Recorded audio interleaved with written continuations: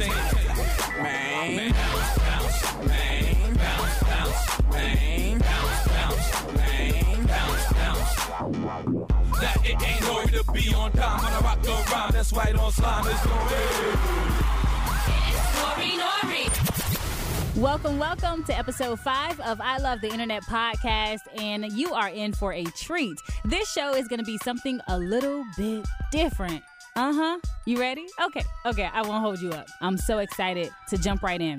So I saw this post online, and this sparked everything. The post reads, if you're dating someone, try and find out how that person was raised. A lot of people weren't raised on love. They were raised on survival. That's why you see so many men, women, not being able to love you properly. Hurt people. You'll find a lot of good-looking people damaged inside because of their past. And you won't realize how damaged they are until you try to love them. If you think a person's past doesn't affect how they see life, you are sadly mistaken. I know. That's that same way that I felt when I heard that. I was like, ooh, that's deep. And so it made me think of my life, my situations, my relationships. And it also made me think about not telling y'all all my business. And so with that being said, I am going to tell you 3 different stories. 2 of these stories are completely made up. They are not true. 1 story is true. And that story is my real life. A relationship that I experienced, love lost because I am single right now. So, are you ready for the stories? Yay! Okay, so the names and events have been changed to protect the innocent or the guilty. Story number 1. This is Sheila and Craig. They met on the job. They were working together. This is one of the first jobs that she had while in her first year of college. Sheila thought Craig was handsome, but Craig was a body image guy. He always cared about his looks, and for her, he just was too stuck on himself. And so Sheila was like, she wasn't paying attention to Craig. Craig would flirt with Sheila every day at work, say something nice, give her a compliment, but Craig never overstepped his boundaries. Craig was actually in a relationship during that time that they worked together, so he didn't overly compliment. He gave just enough that Sheila knew that Craig liked her. She ends up leaving that job, and her and Craig remained cool. When they would see each other in passing, they would be very cordial to one another, but nothing really transpired as far as their relationship was concerned. Now, when Sheila was working this job, it was her first year of college, so Sheila was young and fresh, and Sheila was a virgin. And so Sheila wasn't, thinking about anything intimately involved when it came to a relationship. Sheila was focused on her school and her studies. One night, years later, Sheila and Craig lock eyes across the room in a club. They are drawn to each other. They dance the night away, and it's a good vibe. They feeling each other, and they already kind of have that liking thing happening because they used to work together. Craig is now a very successful consultant. Of course he would be, because he was in fitness all those years ago, so he's followed his passions. Sheila has followed her passions, and now she is in the prime of her career. Now, when they reconnect years later, Sheila is the one that is unavailable. She has a boyfriend. They're not able to, move the relationship forward, but she decides to see him about her body image, and she takes him up as a consultant. So he tells her all the things to do to get her body right.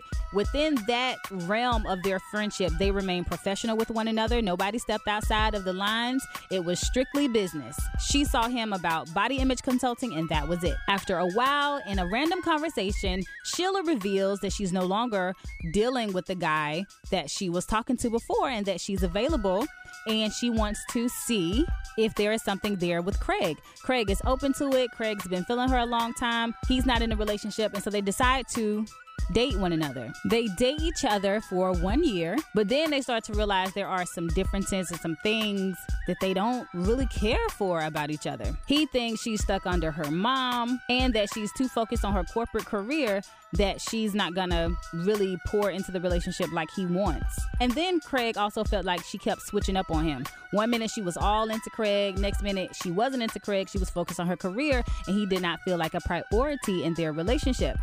Now, Sheila liked Craig, but Craig had a playboy type of attitude around town. And so with that, he had flirted with a lot of different women. He had dated a few women that she was familiar with. And so that made her a little bit uneasy. They were talking one time, and Craig even revealed that he felt like Sheila was stingy with sex. One day, they have this blow-up argument over a guy that Craig suspects that Sheila still likes or, still have feelings for from her past. Sheila tries to tell Craig that the past has nothing to do with her future and that she is really into him. She's fine. She's ready to move forward. Craig doesn't want to hear it. He is over the whole situation and decides to cut Sheila off cold turkey. Craig literally stopped talking to Sheila, wouldn't answer her phone calls, wouldn't return her text messages. He just cut her off. Boom. That was it. They really didn't have an opportunity to have any type of closure. That relationship ended just like that, and it was over. That is story number 1, the story of Sheila and Craig. Story number 2 is Marcus and Tia. Marcus and Tia have known each other since childhood. He was younger than her, but he always had a crush on her, and he was always feeling her, and he was like, if I ever get the opportunity, I am going to make her my girl. Now, Tia, she paid attention to him, but not really. But when she did finally see Marcus for who he was, she was just like, whew, where have I been? What have I been doing? Like, this man is everything. Well, as their relationship developed, they actually started to share friends. So, like, his friends became her friends. Like, it was this thing where, if his friends wanted to hang out, they were calling her too. So he didn't really have the space to grow apart from her or to really have the opportunity to miss her because they were always together as well. So it was one of them situations where Marcus definitely felt smothered a little bit because no matter where he went, she was always there. For Marcus, this became a point of contention. He basically got to a point where he couldn't stand Tia. Marcus never told Tia how he felt. Now, the crazy part is they dated for 3 years. So Tia didn't know when he started feeling that way in the relationship. Obviously, somewhere around the 3-year mark. But yeah, it was by the time she realized like what was going on, it was too late. They definitely did not have a perfect relationship. It was a roller coaster ride. They were up and down. One minute they were all over each other. Next minute they were, mad at each other, didn't talk to each other for a couple of days. So this kind of went on for a while. So there was build up. It wasn't like she didn't know that the relationship had problems. She knew the relationship had problems. She didn't know it was bad enough that he felt like he wanted to break up. There were times within a relationship that Tia thought maybe she would step out on him. She assumed at times that maybe he did step out on her, but she never got concrete evidence that he cheated on her. So, it was a lot of assuming in that relationship, and unfortunately, that was another reason why they didn't have any longevity.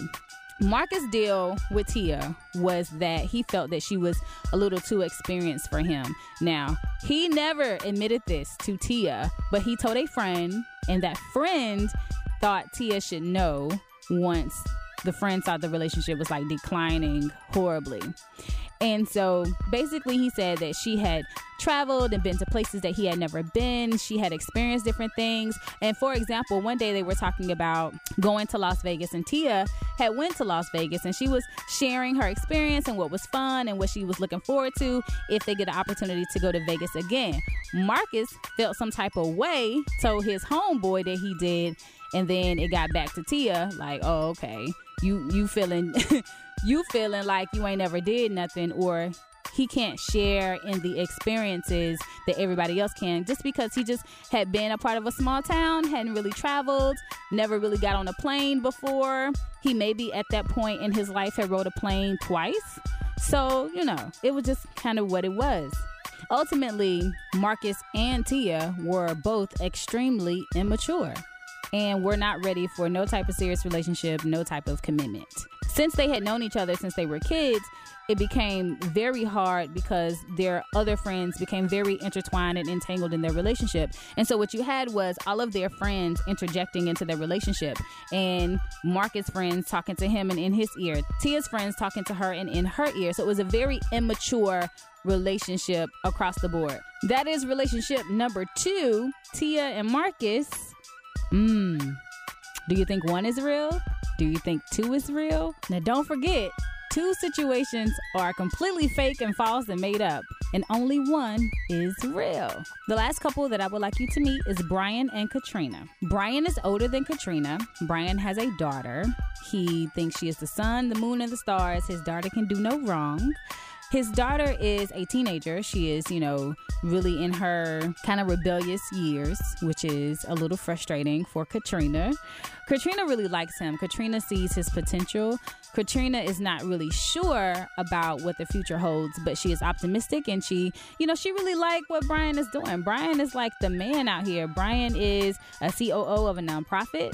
Brian has a plan for his life. He has a plan for his future wife. Unfortunately, his baby's mother, that situation didn't work out, and he ended up fighting and getting custody of his daughter, and he won custody. And so, his priorities are a bit different. Katrina is in a space, she doesn't have any kids, but she wants a family, and she understands, why his priorities are set up the way that they are, but she also thinks it's important for him to make room for her. She's like, you can have this wonderful plan, but if you don't make room for the future wife or Katrina, her, to be in his life, she's like, it all goes down the drain. Like, there really is no plan if you don't make room for her. Brian was very into Katrina. Brian was feeling Katrina, but Brian was like, look, I don't want to pour into another woman and it don't work out like it did with his baby mama. So his baggage in the relationship was definitely starting to be a problem. Now, they dated for about 6 months. This was a very short relationship. And I think when you have people who are older and more mature and know what they want, when they start to see signs of things that they don't want or don't fit for their life and their future, they don't waste time. So this was a quick situation, but it was thorough. While they dated, he took her on trips, like if she wanted to go to the beach, if it was a special occasion. He really catered to her and he really liked her. But I just think their places in life were just a little bit different, and she could never break down his barriers and he could never really break down her barriers, which kind of left them out in the rain without an umbrella in their relationship. Katrina was good with his daughter. Although his daughter was a handful, Katrina was really good with her. His daughter actually ended up getting into some trouble. She called her and Katrina showed up for her, and it was kind of their little secret until Katrina convinced her that they really needed to tell her dad, which was Brian. Brian was very, very upset when he found out. He felt like he should have never been in the dark, and as soon as Katrina got the phone call, she should have immediately called him. So he felt a little bit betrayed by that situation. Although they were good on paper together, they were not good in real life together. Like, his credentials, his resume was just everything. He had money. He had his daughter college fund paid for already. He had done well for himself in life. Katrina, she was doing well, but it was just some things that she just hadn't accomplished yet. And she didn't feel ashamed of it. She just felt like, well, I can do that with my husband. That's something that we could do in the future and grow together with. Child, it wasn't no future there. It was over before it started. So that is Brian and Katrina. So that is all 3 stories. You have heard 2 stories that are fictional, that are completely made up, and 1 story is the absolute truth. And now it is up to you to decide and wonder and ponder which story is real. Which story is a real relationship that I experienced? Is it Sheila and Craig? Is it Marcus and Tia? Or was it Brian and Katrina? I can't wait for you to comment. Let me know on social media. Hit me up on my website, my Facebook page. I just want to know how y'all thinking my life is. All right, so definitely let me know which one. You can go to my website, www.itsnorinori.com. You can hit me on Facebook, Twitter, Instagram @itsnorinori. Check me out. I can't wait to hear your feedback. Thank you for listening to my podcast, I Love the Internet, with me, Nori Nori.